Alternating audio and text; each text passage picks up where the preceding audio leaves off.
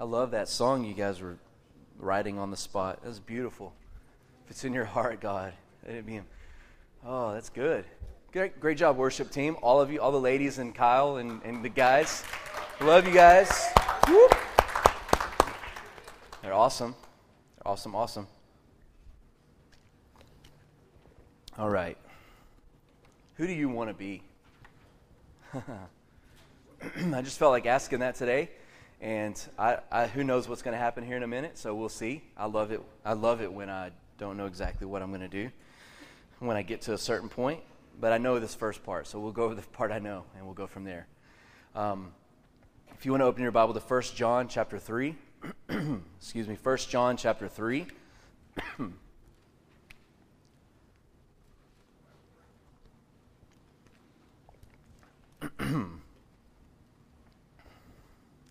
1 John chapter 3. I want to talk about the confrontation of sonship. Confrontation of being a child of God. All right? So let's read 1 John 3 and then jump into it and see what happens. 1 John 3 verse 1. It says, "See what great love the Father has lavished on us, that we should be called," say it with me, "children of God. And that is what we are. The reason the world does not know us is that it didn't know Him." He says, "Dear friends, now we are the children of God. And what we will be has not yet been made known. But we know that when Christ appears, we shall be like Him." We will look just like Him. "For we shall see Him as He is. And all those who have this hope in Him purify themselves just as He is pure." Amen. How many of you guys are like me and you need a refresher from time to time that I'm a son or I'm a daughter to remember who I am? No. Seriously, we go through life, we do the things we're supposed to do, and there are times where everything seems easy and times where everything seems difficult. Even simple things that we've always been able to do is like, man, this just isn't the same. I don't know what's going. There are those seasons that we go through. And in those times, I always want to remember who I am, because it seems like in those times that are difficult, I easily forget who I am. I easily forget who I want to be. Is that human nature? It's easy in those times to begin to toil and to begin to stress and begin to try to make things happen. And it's easy in those times for me to revert back to trying to perform to get God to come my way. It's easy for me to be like, well, I know that in the past that if I did this, then God did this. So I try to outthink God. Like, I'm one step ahead of you. And He's like, you're not even playing the same game. You're playing checkers. I'm playing chess. And you just go through those seasons. And every time I'm in those seasons, the Lord always wants to remind me that I'm a son. You're a son. You're a son. You're not a servant. You're not a servant. You're not a servant. You're a son. I haven't forgotten you. I haven't left you. I haven't abandoned you. I haven't pushed you out. You haven't upset me. That's not why you're not feeling what you normally feel right now. It's just where you're at. Remember you're a son. Remember you're a son. And so there are 5 people. And then I may get into the rest of this now. I may do it another time. But there were 5 people that were highlighted to me that were confronted big time by who God saw them to be before they were ever that person. And when He appeared to them, or when He sent an angel of the Lord to appear to them, it was so confrontational that they were like, "You can't be talking to me. You're not talking to me. You must be talking about someone else." And so I feel like today that maybe you're going to associate with one of these, and as we go through them, we're going to stop and pray and say, if that's you, I want you to raise your hand when we go through it, and we're going to pray and ask God to do what He did for these people, because I feel like He wants us to know who we are. I feel like He wants to confront our identity today, and it's not, see, when God confronts us, it's not from present to past saying, "Oh, and you really messed up here, and I just want to get you back to here." When God's confrontational, He comes into the moment, the present, and He then goes into the future and declares who He sees us as. so that we're now propelled into who he sees us as. He doesn't, when we deal with people, when we punish or discipline our children, it's usually because of something they did in the past that we're trying to, hey, let's straighten you back into the boundaries. Nothing wrong with that. That's how we parent. That's what we do. We're supposed to say, hey, your behavior here was outside the boundaries we have for your life or for our family. Let's get you back in the lanes. But we can't stop there because God doesn't stop there. He did that at the cross. He dealt with all the mistakes and failures that we have, and he brought us back into agreement at the cross. And now he's saying, now when I confront you, I'm revealing things about you that you don't know about yourself yet. I'm prophesying into you. I'm giving you words that are seated with who you're supposed to be. And they come fully equipped. So when he says this to us, this confrontational word, it comes with everything we need for it to become reality in our life. And what we have to do is to begin to embrace and take hold of it, all right? So let's just hit this and see where we go, all right? The confrontation of who he sees us as. The Bible says that Gideon is threshing wheat in a winepress. He's hiding. And the angel of the Lord appears to him and calls him what? You mighty man of valor. What a confrontational thing for Gideon to hear. You know why it was confrontational? His response in his heart. What was his response? I'm the least. I'm not even the least of my family. My family is the least of my families. And their family is the least of all the clans of our generations. We're the least. We are absolutely at the bottom. We have no relational connection to royalty, to authority, to the crown. There is no valor in our family. Only the people at the top had the valor. We did not get any. That's why I'm here. And his response revealed who he thought he was. But the angel of the Lord came with a word and says, mighty man of valor. And then begins to declare who he's supposed to be. When the declaration entered into his heart and he got past all of his mind stuff and his offenses at what God was saying to him, he came into agreement with the word and he became exactly who he said he was. He became a deliverer. Even though he was, all the things he said were true. We're the least of the least of the least. They were all true because he believed who God says he was and he came into agreement with the word, he became what the word said. If there was no agreement with the word, then it wouldn't have happened. But here's the tricky thing when God speaks. It always happens. I just wanted to put that in there because some of us try to tell God, no, not now. Wait, I don't want to be that mighty man of valor yet. Let me wait for a minute. And the Lord's like, no, you can't wait. Isaiah says that when he speaks, it's like the rains that come from the sky. They don't return back until they fulfill the purpose which they were sent for. And in Jeremiah, he says, I watch over my word to perform it. So when the Lord says something about you, don't think that you cannot come into agreement with it. Don't think that you're the one out of everyone ever born that can say no to God and not come into agreement. Don't think that you're the exception to the way he rules.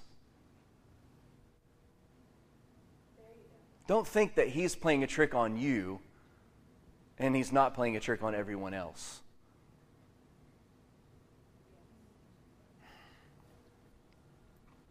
Jacob, number 2, he even hated himself.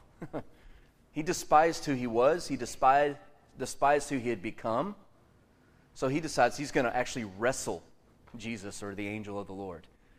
He's so frustrated and so tired, he sends his whole family away. And he's like, tonight there's going to be a battle royale. And we're going to fight. We're going to fight this out. And I'm not going to stay the way I am. I have to be different.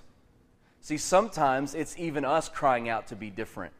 Sometimes God confronts us when we're not even ready. And then other times, we're so frustrated with life and so frustrated, we're just like, God, I don't care what it takes. I don't care if you kill me, if I die. I just can't stay who I am and the way things are right now.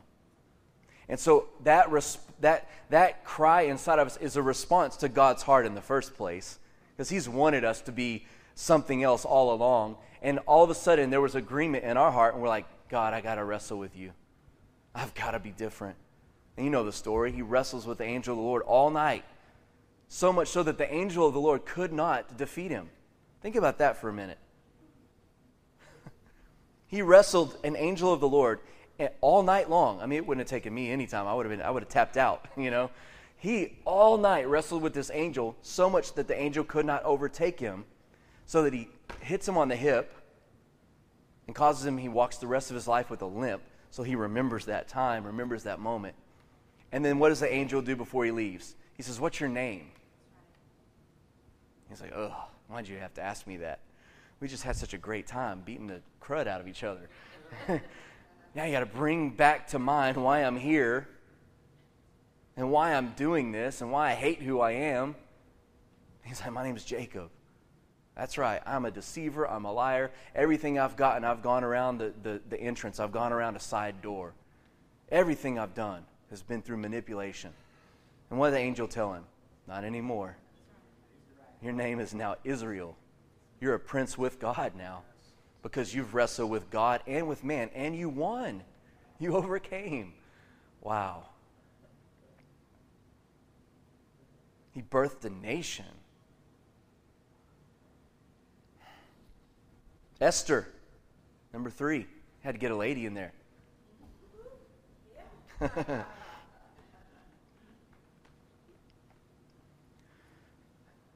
Esther entered into the beauty pageant of all beauty pageants.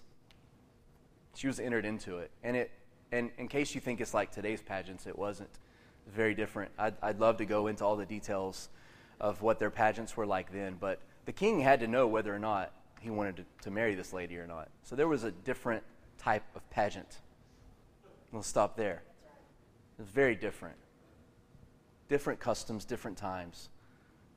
They went through all the purification, and it's not necessarily what she wanted to do, but what did they say to her? Hey, who knows? Perhaps you were brought into the kingdom for such a time as this. She didn't really even want to. There are people in this room that this is going to hit you. You didn't really ask for this. You didn't really ask for the gifts that are inside of you or the talents or the abilities. And if you're completely honest, you'd like to stay hidden. You don't want to win the pageant. You're not comfortable being the most beautiful. You're not comfortable drawing attention to yourself. And then when she wins, she uses the favor that she has with the king and just asks him questions. Hey, they're potentially going to kill my people. Is there anything you would like to do about that? Think of the whole story. She didn't ask for this.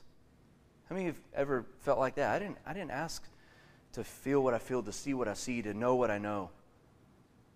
But the Lord's saying, hey, perhaps you were brought to the kingdom for this time. Have you ever thought maybe you're an answer to a very big problem and you just want to stay hidden? Everybody okay? The 4th person, his name was Cephas. Let me know who Cephas was. Jesus looks at him and says, hey, who do you say that I am? He's like, well, some people say that you're Moses. Some say you're Elijah. You came back from the dead, whatever. Some say you're this or that. He's like, I don't care who other people say I am. Who do you say that I am? And what did he say to him? He says, you're the Christ. You're the Messiah. You're the Son of the living God. And so what did Jesus say? Well, good job. You hit it right on the head. You are perfectly right. That wasn't revealed to you by flesh. That was revealed to you by the Spirit of God. And he goes, as a matter of fact, I'm no longer going to call you Cephas, but I'm going to name you Peter, because you mean rock. And then he doesn't stop there. He gives him one of the coolest prophetic declarations over anyone ever. And as a matter of fact, I'm going to build my kingdom up on the rock.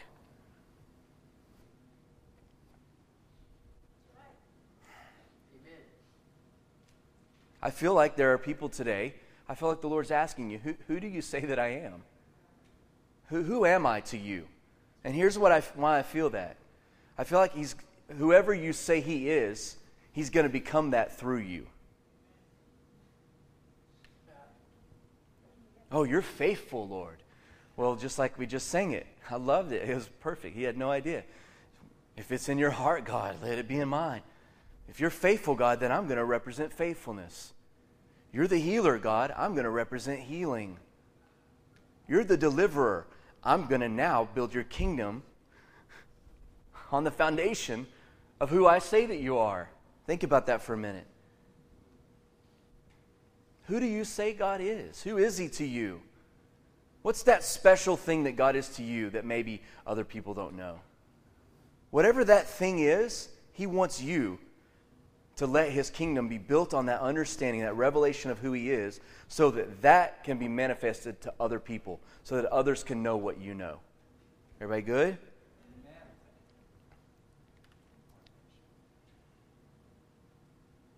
Last one is Saul.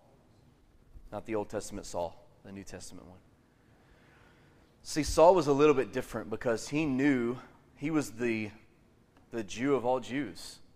He knew the law. He knew Jewish customs. He lived by them. By the letter of the law, he lived by it. He felt like he was good. Hey, who are these Christians? They're such an affront to the Jewish religion. I'm just going to kill them. They're so offensive to my traditions and my ways that I don't even want to see this. I don't want to see this anymore. I'm going to just breathe out threats and kill them if I see them. And so he did. Everywhere he went, he was known as the one who's breathing threats against believers in Jesus Christ, being the Messiah and the Son of God. So one day he's riding down the road on his horse, and Jesus appears to him. He saw the Jesus he was persecuting. And you know the story. Jesus says, Saul, why do you persecute me? He falls off his horse. He's completely blinded. And then Jesus gives him details of what he needs to do to get his sight recovered. Beautiful story. Read it. It's in Acts. Acts 9 or 10. I think it's chapter 10. But here's maybe this may apply to someone here. The Bible. I know this is not actually the Bible, but it's more than a Bible. But there's like 15 translations or whatever. But the Bible isn't what saves us. Knowing all the stuff here, all the scriptures, knowing all the laws, knowing all the rules, knowing everything about Christianity is not what saves us. It's foolish to think that I can just read this and know him. Can I read this and know him? Absolutely. Can I study this and know him intimately? Yes, 100%. But it would be foolish for me to think that I can only read this and know this and not engage with him and know him. That's what the Pharisees did. They knew this. Anything came up, they had an answer for it. They had a law for it. Well, Moses said this. Oh, Moses said this over here. Careful. What do you say we do? Should we stone him? Moses said we should kill her. What do you think we should do? They knew intimately the details of the law of Moses. They knew the Old Covenant. But they had no idea who he was standing right in front of them. And he was, as John says, the Word made flesh. So there's this thing that happens to us where we reduce Christianity to disciplines. We reduce Christianity to things that we can manage, we can take control of, we can schedule in, we can do. And sometimes we forget the flesh of who Jesus Christ is. He's manifested in flesh form. He wants to have an intimate relationship with us. Can I get to know his character through reading the Word? Absolutely. But not only from reading the Word. I have to open my heart up. I have to have an encounter with who he is. See, Saul knew everything there was to know about God. He knew the law. But when Jesus appeared to him, everything shifted and everything changed. And Jesus changed his name. He said, I'm not calling you Saul anymore. You're now Paul. And he wrote most of the New Testament. 13 of the 27 he wrote, maybe more. Think about that. This guy who was killing Christians everywhere is now the face of the message of Christ to the Gentiles.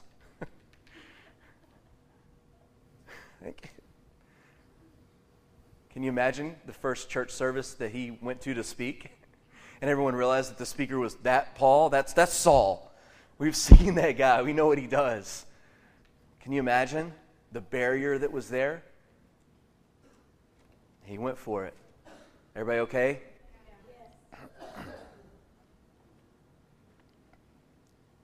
I'm going to do this really quick. I'm not going to go through the points, but there's 7 things that come to mind when it comes to sonship that we need to know. First thing is it's a condition of the heart. It's not a condition of the mind. Being a son or a daughter, a child of God, is not something that can come from right here. It can come from head knowledge. It has to come from a heart. It has to come from a realization. It has to come from a relationship. There has to be revelation that, whoa, this is real. This isn't just words on a page. Hello?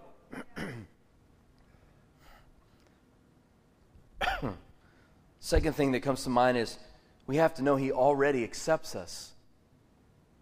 Before the foundations of the world. The Bible says that before the foundations of the world, Christ was crucified. It was already written it was going to happen. And even while we were still sinners, Christ died for us.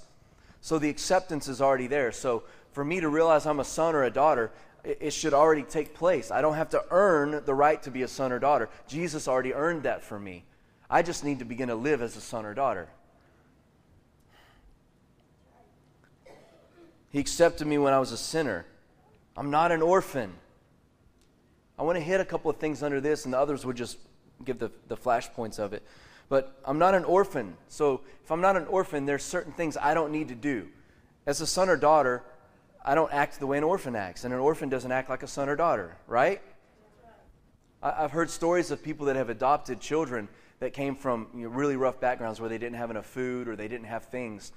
And a good friend of mine, recently we were talking about this, when they came into the home, as they first came in, they started hoarding food. They would notice that the child, when they would eat dinner, they would take excessive amounts of food and put it to their plate or pull it close to them because there was this thing built in them. I'm an orphan and there's never enough. So I have to take everything. And the child would overeat. The child would eat till they got sick at their stomach and would literally throw up because they thought, if I don't eat all this now, there won't be any later, even though they were in a new home. And some of us still kind of have that mentality, like, well, if I don't get all this now, if I don't do all this, then it won't be here later. But that's not true. You're a son, you're a daughter. He always prepares a table for us in the presence of our enemies. There's always a table for us. You guys good? So I don't need to compare myself to other people. I don't need to be jealous. I don't need to be defensive or try to protect myself all the time. That's a hard one for me. I want everyone to understand me. I don't want to be misunderstood.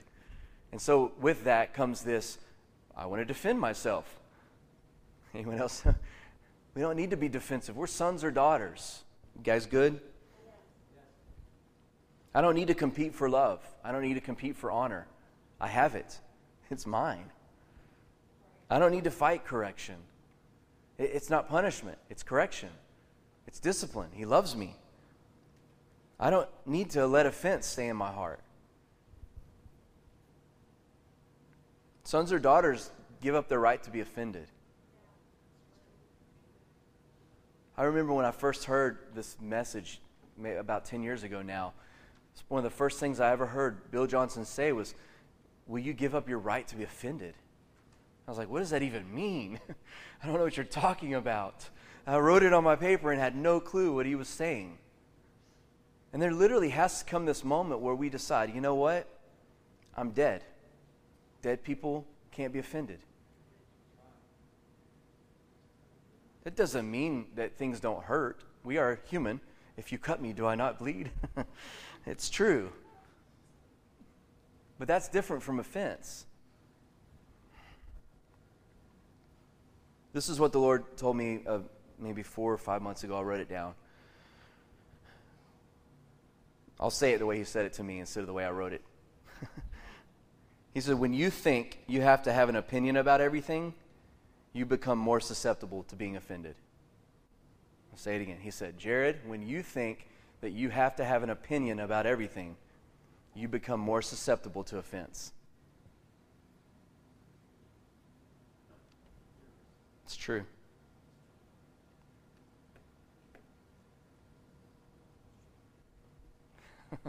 That sink in. Yeah, that was a good conversation.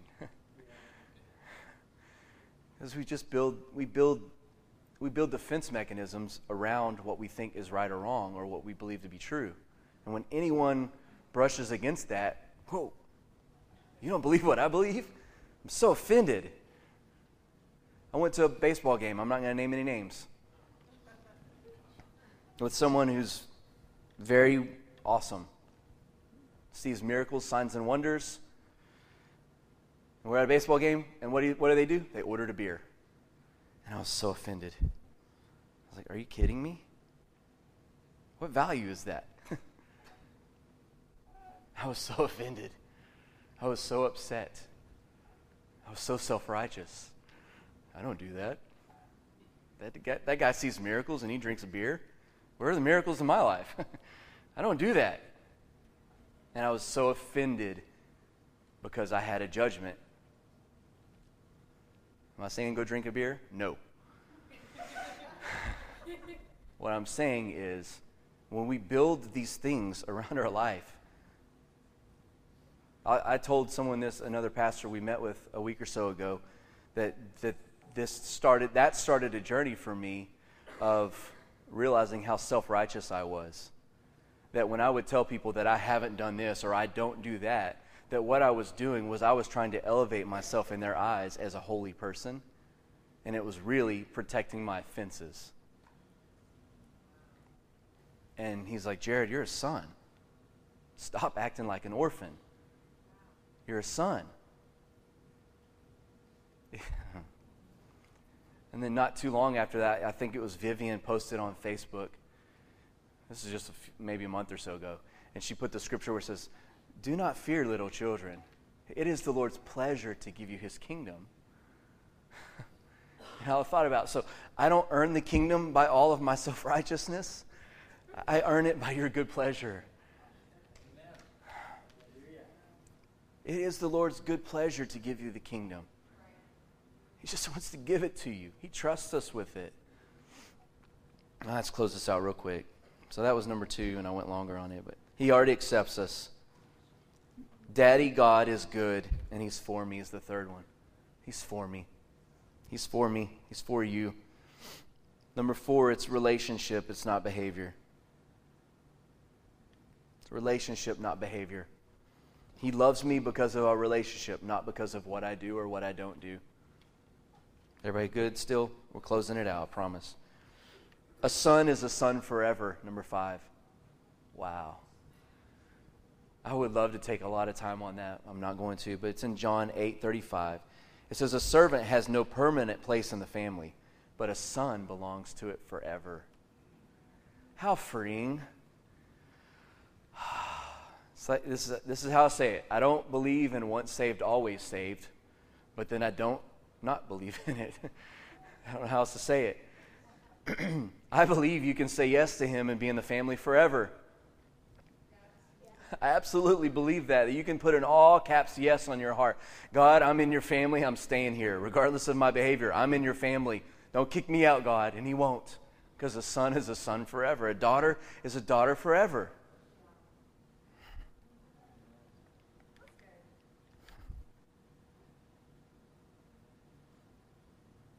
If I stay, he stays. If I leave, he stays. Number 6, discipline is God showing his love for me. That's a hard one to learn. We could spend a lot of time on that, but that's in Hebrews 12, 5 through 11. And the last one is, as a son or as a daughter, I have access to all of his kingdom and to all of his heart. Why don't you say that? As a son or daughter, I have access to all of his kingdom and all of his heart. You really believe that? You really have access to the fullness of God's heart. There's nothing off limits in his heart to you or to me. It's there.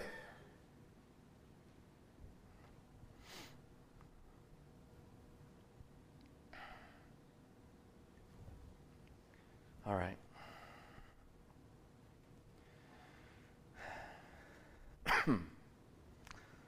Would you stand? We'll close it out like this. We'll just do it kind of old school, yeah?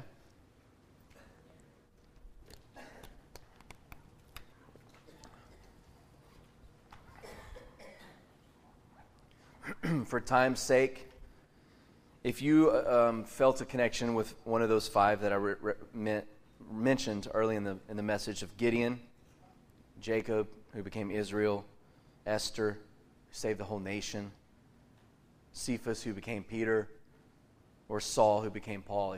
When I was talking about those and the confrontation that they encountered, if you felt something, would you just raise your hand, because we're going to pray that God shifts that.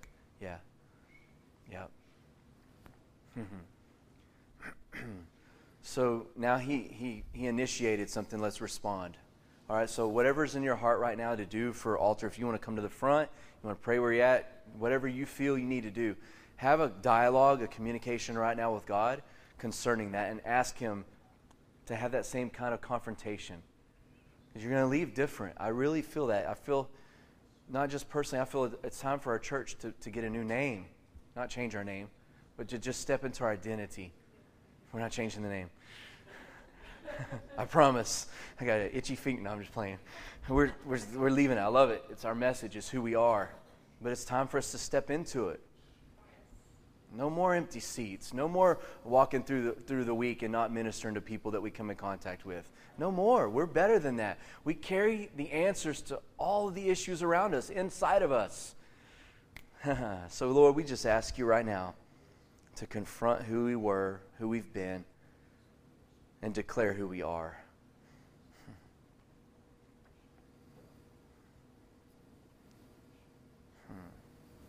We really want to leave different.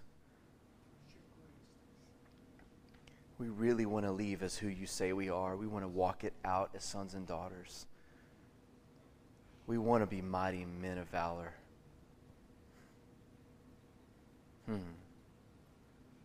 We want to leave as Israel. We want to be Esther and Peter and Paul, God. We want to walk out different. There has to be a shift in our life, God, and this is the moment. This is it.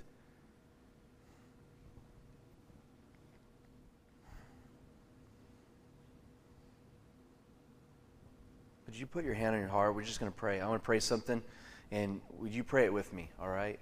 I'm not trying to take the place and put words in your mouth. It's just a unity thing, all right? Lord Jesus, I ask you to be confrontational in my life. Tell me who I am. Help me to live according to who you say I am. Help me to build lanes around who you say I am. Boundaries that keep me grounded and centered in who you say that I am. If I think outside of my identity, show me and help me to change it.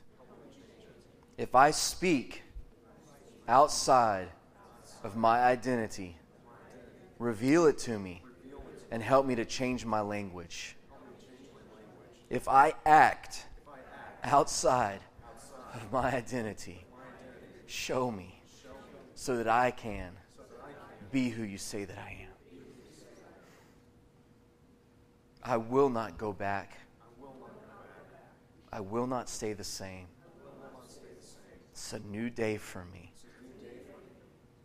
I expect to see the goodness of God manifested in every area of my life. I will accept nothing less. I am a son, daughter. And you're pleased with me, God. And I'm pleased with you. Amen.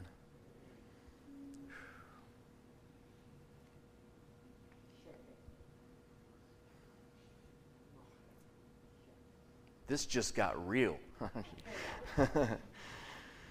If you need more prayer, if you want prayer for healing, I know there's maybe some people struggling with back pain, other issues. God wants to heal you today. We believe in miracles. We absolutely believe in it. You need a miracle? Come up to the front. Someone will meet you. You want salvation, your connection with God's broken. Don't leave without fixing it. And anything else, like I said, someone will meet you here to pray a favor and blessing over your life and see miracles, signs, and wonders. We just bless everyone here. May you have a great day. May you have a great week. Yeah. May you live in your identity. My dad used to have us close every service where he'd give a blessing, and we'd raise our hand as a symbol of receiving the blessing. But we just bless you to go as who he says you are. Amen? Amen. We love you guys. Be blessed.